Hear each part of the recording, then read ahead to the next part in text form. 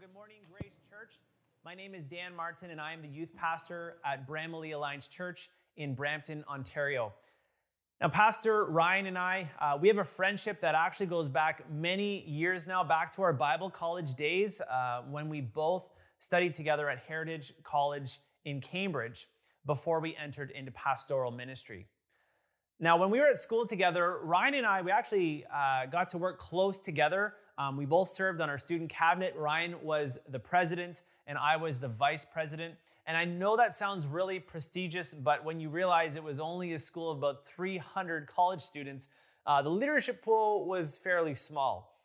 Now, my wife Courtney and I, we had the privilege of attending Ryan and Heather Mary's wedding, and I've also enjoyed hanging out with Ryan on many occasions, especially enjoyed some weekend camping trips with him.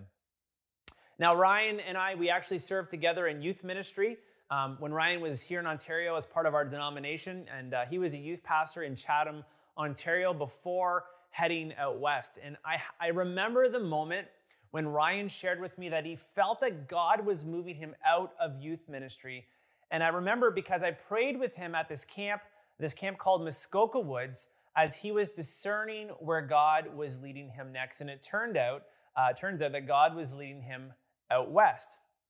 And so I just want to start off this morning by saying that you have an amazing pastor in Ryan. You know, when I think of our times together, whether in leadership ministry, going to a conference together, or just casually hanging out, one word that comes to mind when I think about Ryan is perseverance. Perseverance against all odds. And the picture that captures Ryan's perseverance for me was actually during a camping trip on Lake Erie. Because one morning, the group of us, we were all kind of sitting on the beach, and Ryan had this idea to take out one of the canoes. Now, normally this would be a good idea, but that morning, the waves were crashing in after a stormy night. And I've actually done quite a bit of canoeing, and I knew what canoes could do and what they couldn't do. And so where I saw a problem, Ryan saw potential. And I sat there on the beach and I watched as Ryan battled the waves, as he got pushed and knocked over again and again, but he just kept grabbing that canoe and persevered. Now, Ryan was not successful in launching the canoe that day, but that moment is cemented in my mind forever. You know, I think in the Christian life, the truth is that many of us followers of Jesus, we actually give up too quickly, or we never try to persevere at all. You know, this past year, COVID has been a storm that has battered many leaders over the past 16 months. So church, pray for your leaders, encourage your leaders, and stand with them and serve them as they serve you through a very challenging season. Well, a little bit about me and my family. My wife, Courtney, and I, we've been married for 15 years. My wife is a high school biology teacher, and we have two young girls, Brennan, who is 7, and Emrys, who is 5. And like many young families with school-aged children, we are entering into this summer with a sigh of relief, but also with a sense of hope. Hope for what next year will bring as things continue to open up. And so as we turn to God's word today, the one thing I want to talk to you about is hope. And so to begin this morning, I want to ask you a question, and I want you to discuss this question with the people around you for the next 45 seconds. And the question is this: what are some of the things that people turn to for hope today?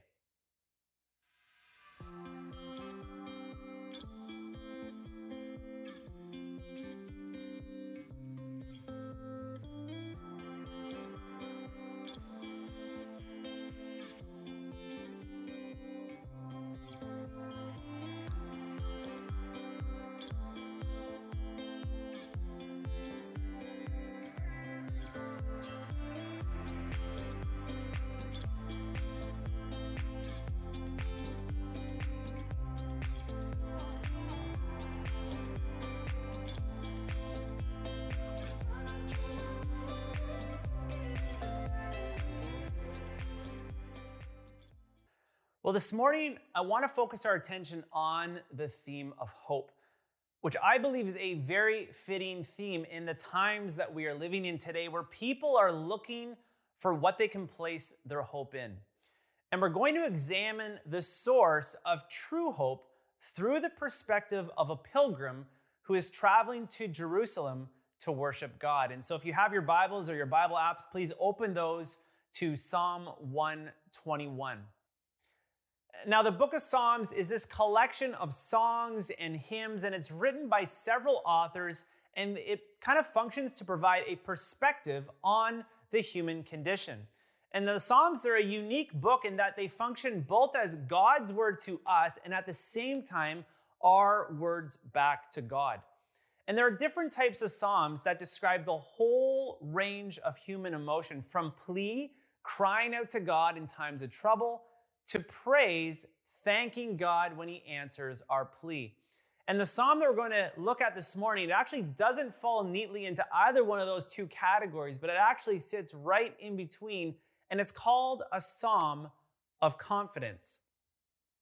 Now, one of the things that I really appreciate about the Psalms is that they're not always neat and tidy because they address the real issues of life that, let's face it, are not always neat and tidy. And as we examine this psalm together, we are going to see something that doesn't quite fit with the author's circumstance. Because as the author approaches Jerusalem, he sings with confidence, not in anything he has received yet, but with confidence because he understands the true meaning of hope. But before we enter into the word this morning, please join me in a word of prayer. Let's pray together. Father God, I thank you for this morning. I thank you that even though I'm filming this in Ontario, my friends are going to be watching this in BC, Father, that your Spirit binds us together as the body of Christ. And so God, wherever this is being watched today, I pray that your Spirit would reveal your truth to your people. God, whatever is of me, would that quickly be forgotten and not have any lasting impact? We want to hear from you today. So God, would you open our hearts and our minds to your word, to your truth, and would you shape your people as we listen, as we learn, and as we follow what you're teaching us today. And so God, I just want to give this morning to you, and I pray that you would transform us by your truth. In Jesus' name we pray. Amen. Now, as mentioned, the Psalms are God's word to us, and at the same time, our words back to God in worship. You know, the Psalms were used by the community to worship God together. And so if we were all together this morning, I would love to read Psalm 121 with all of you as it was originally written. Because you see, there's actually two voices in this psalm. And it's kind of written like a script with these two separate parts. You know, the first two verses is the confession of the psalmist himself, shown through the personal pronouns I and my. And then the final 6 verses, they form a response from a second voice, which can be seen through a shift from first person to second person pronouns. Instead of I, my, we now see 10 times you or your. This likely would have been read by a priest or a worship officiant. And so again, if we were all together in person, I would have loved to have read this psalm together like a script in its two original parts. But even though we're not all in the same room together, whether you're in person or you're online, I'd love to read this together with you. And so I will play the part of the psalmist. I will read the first 2 verses on my own, and then together, wherever you're watching this, I would encourage you to stand with me, and we will read the part of the worship leader, which is the response found in verses 3 to 8. And so first of all, verses 1 and 2. I lift my eyes to the mountains. Where does my help come from? My help comes from the Lord, maker of heaven and earth. And then together, let's all read the response of the worship leader from verses 3 through 8. He will not let your foot slip. He who watches over you will not slumber. Indeed, he who watches over Israel will neither slumber nor sleep. The Lord watches over you. The Lord is your shade at your right hand. The sun will not harm you by day, nor the moon by night. The Lord will keep you from all harm. He will watch over your life. The Lord will watch over your coming and your going, both now and forevermore. Amen. So we have just read this psalm, but like an Amazon box that gets shipped to your house, let's begin to unpack this psalm together and discover its deep truths inside. First, again, verses 1 and 2. I lift my eyes to the mountains. Where does my help come from? My help comes from the Lord, the maker of heaven and earth. Now, Psalm 121 is actually part of a collection of 15 psalms called the Psalms of Ascent because they were used by God's people as they ascended or journeyed up towards Jerusalem for annual worship festivals. Now, the mountain that's talked about is most likely Jerusalem, the city itself, as it was built on and surrounded by many hills. And so as the pilgrim traveled up to Jerusalem to worship, it would require them to lift their eyes up to the mountain, the city of Jerusalem. And then comes the question, where does my help come from? Now, this question is rhetorical because the psalmist already knows the answer, and he immediately declares, my help comes from the Lord. Which Lord? Well, the Lord who is the maker of heaven and earth, the Lord who not only made the heavens and the earth and the mountain, but who chooses to dwell there with his people. Now, there's this question that I want to keep on coming back to as we unpack this psalm, and this question is this: why does the psalmist look to God with confident hope? Well, first we're going to see that the psalmist looks to God with confident hope because he knows that God alone is his help. Now, what does the psalmist mean when he talks about God being his help? Well, this is where the English translation of the original Hebrew can really take the punch out of what this song is trying to say. You know, I think of the word help, I often think of my two young girls who love to help daddy. You know, often when I'm cooking a meal at home, my daughters ask if they can help me. And usually before I can even answer them, they're already putting on their aprons, pulling out the stepping stool so that they can help me, as we call in our family, as my little sous chef.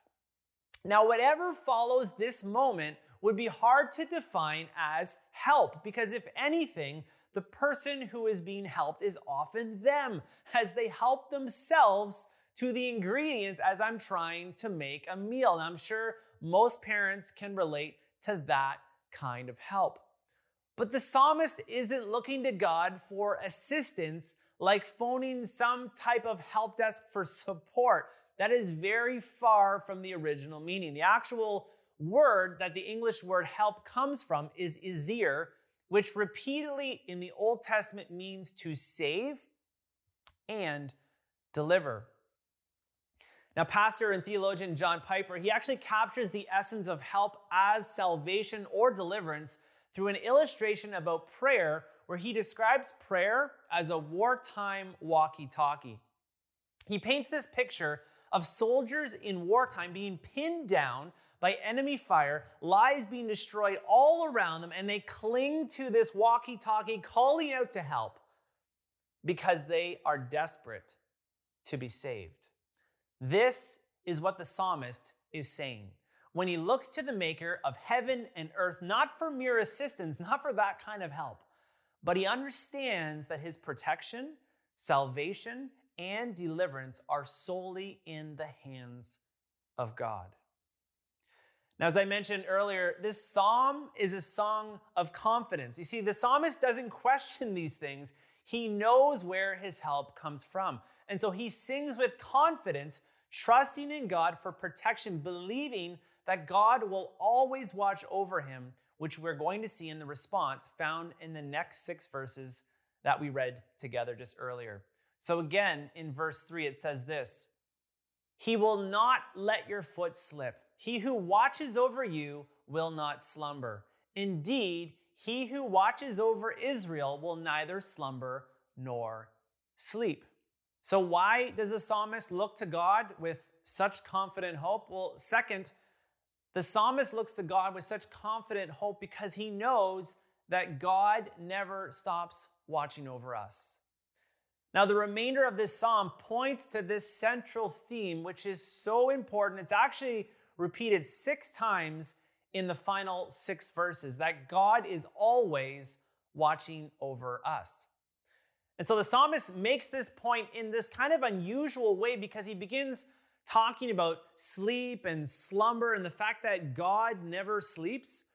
Now, it may seem like a strange description to us of this never sleeping, always watching God. But the psalmist is setting up this contrast between the true God of heaven and earth, who is over and above all other gods. You see, unlike these other gods, Yahweh never sleeps. See, the idea of sleeping gods was actually quite a normal belief in many ancient Near Eastern traditions. It was actually accepted as normal for deities to sleep like humans so that they could perform their daily activities because they just got tired. And so the psalmist here is showing his confidence by contrasting Yahweh, the God who never sleeps, never tires, never stops watching over us, with that of all the other sleeping gods. Now, this isn't the first time in the Bible where God's people have made this point. The prophet Elijah in 1 Kings 18, he outwardly and with much enthusiasm, he mocks Baal, god of the Canaanites, during this mountaintop battle of the gods, telling them that perhaps their God cannot respond to them because he's sleeping. Now, there is an implication here that Old Testament scholar Walter Brueggemann brings up, and I love this. He explains that worship of God is not one-directional, kind of like a one-way street. He explains that in worship, to claim that God has ultimate authority is at the same time to debunk any other authority that we may place our trust in. See, worship is a two-way street. In one direction towards God, it's pointing to the reality of who he is. And in the other direction, it's debunking all the false realities that are not true. Brueggemann, he puts it this way. He says this: worship is a determined dismissal of all other gods. When the church says the name of Yahweh out loud under its breath, it also quietly but undoubtedly says, and not Baal, not Marduk, not Dagon, not Enlil, not. All other gods have no gifts to give, no benefits to bestow, no summons to make, no allegiance to claim. They are massively and forcefully dismissed. So today, although we may not think about placing our trust in the gods of the ancient world, our worship of God still stands against anything else we may place our hope and trust in. And so, like the psalmist in worship, when we declare our trust in God who never stops watching over us, we are at the same time, under our breath, dismissing our trust in all other things. I trust in you, God, and not my job, and not my finances, and not my possessions, and not my future plans, not my health, not my friends, or my family. My trust is in you alone, the God of heaven and earth. All right, let's keep continuing with the psalm, reading in verses 5 and 6. The Lord watches over you. The Lord is your shade at your right hand. The sun will not harm you by day, nor the moon by night. So why does the psalmist look to God with confident hope? Well, thirdly, he looks to God with confident hope because he knows that God's protection is near. Now, the psalmist builds on this last point where he declares that God constantly watches over us, not from a safe distance, but that his protection is near. Now, one of the things I love about the Psalms is how they use poetic forms to communicate truth. Now, one of those poetic forms is a structure called merisms. And when you think about this word, just think about kind of like a mirror that shows the opposite reflection. And so merism, it's used when opposite word pairs are used to create a sense of the whole range, kind of like bookends that contain everything in between. And you can probably start to see some of these in this psalm, because in the first two verses, we see that God is the maker of heaven and earth. And here again in verse 6, he talks about the sun and moon, day and night. Later in verse 8, you're going to see that God watches over us. In some translations, it puts it this way: in your coming in and in your going out. And so the idea here is to show that when God watches over us, it is all day, all night, and in all places that we go. Now, unlike some distant security company that is unseen, God's protection is close, is right beside us, so that he is a shade at our right hand. Now, the same word for shade, sel, it actually appears 10 times throughout the Psalms, like in Psalm 57, verse 1, where God is shown to watch over his people like a mother bird who hides and protects her young under the shadow or shade of her wings. Now, there's also this military connection here, that God stands specifically at our right hand, because soldiers would hold a shield in their left hand, leaving their right side vulnerable to attack. And so this theme of God standing at your right hand is repeated in other places throughout the Psalms. And so God is not watching us from some safe distance, but he's close, he's near, he's at our right hand, protecting us like a mother bird who protects her young. And so as we've seen, the psalmist can look to God with confident hope because, one, he knows that God alone can help. Number two, he knows that God never stops watching over us. And number three, he knows that God's protection is near. And lastly, we will see that the psalmist can look to God with confident hope because God's constant and near protection is for life. Verse 7 says this: "The Lord will keep you from all harm. He will watch over your life. The Lord will watch over your coming and going, both now and forevermore." Now, in this final verse, the pilgrim who's traveling to Jerusalem, he knows that it's not only inside Jerusalem's walls that he is watched over and protected by God, but also during his travels out in the wilderness, which for Israel was a big part of their history and their way of life. You know, the cycle of life for ancient Near Eastern people was that, they would leave the safety of their city walls during the day to work out in the fields, and then they would return back at night knowing that God watched over them in their coming in and in their going out. And so the implication for us is that God watches over us everywhere we go. He doesn't live in a building like a church. I remember years ago, a former student of mine, he showed up at the church one day to talk, and I asked him a pointed question, and it kind of caused him to pause for a moment, and then he turned to me and he said, "Pastor, I can't answer your question because I can't lie in a church." And I responded back to him, "Would you like to continue talking outside?" And we both kind of smiled and laughed as he immediately realized the irony of his concern, because God is everywhere. So as we've unpacked this psalm together, we've learned that Psalm 121 is a song of confidence in the God of heaven and earth, who is right beside us, always watching over us, both now and forever. Now, the reason why I chose this psalm is because, as I shared at the beginning, it doesn't actually fit neatly into the typical categories of plea or praise, but actually sits right in the middle. And it's because of this that I think it speaks very well to the theme of hope that we're focusing on today. Typically a song matches its circumstance, but not in the case of a psalm of confidence like the one we've been reading. Listen to this quote by one Old Testament professor. He puts it this way: "It is one thing to sing a hymn when all is well, or a lament when trouble is on all sides, or a song of thanksgiving when God has delivered us from distress. In each of these cases, our song and our circumstances match. To express profound confidence in God when help has not yet come is quite another matter. To express confidence in God when help has not yet come. Friends, this is hope.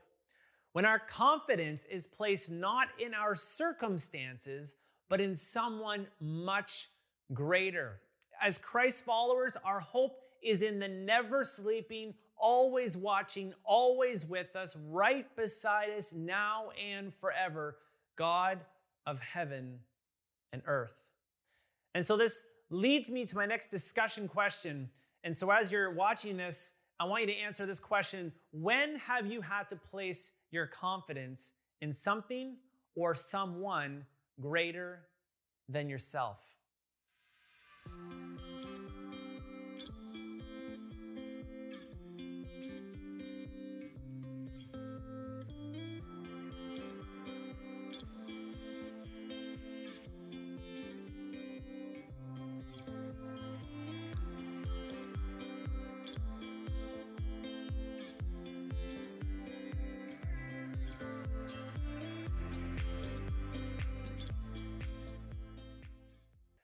Now, this past year and a bit, COVID has really created a shift for many of us in our perspective in life today. Life may have changed. Your circumstances may have changed, but the God of heaven and earth has never changed and never stopped watching over you. Throughout all of the challenges that life may be throwing at you right now, when you lift your eyes up, what do you look for hope today?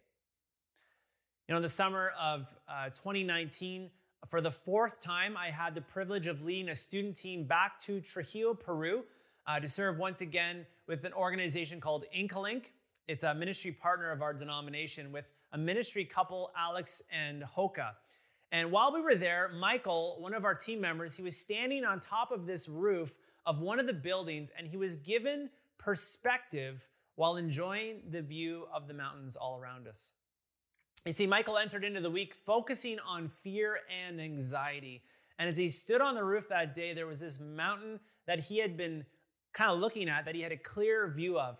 And as he stared at this mountain, he began to notice through the haze a much larger mountain that served as a backdrop that dwarfed this much smaller mountain that he'd been looking at. And in that moment, God spoke powerfully to Michael about what he had been looking to for hope. See, God showed Michael that even through his fear and anxiety, even though they were real, they were kind of like that small mountain. And God was like that larger mountain that had overwhelmed and overshadowed everything else around it.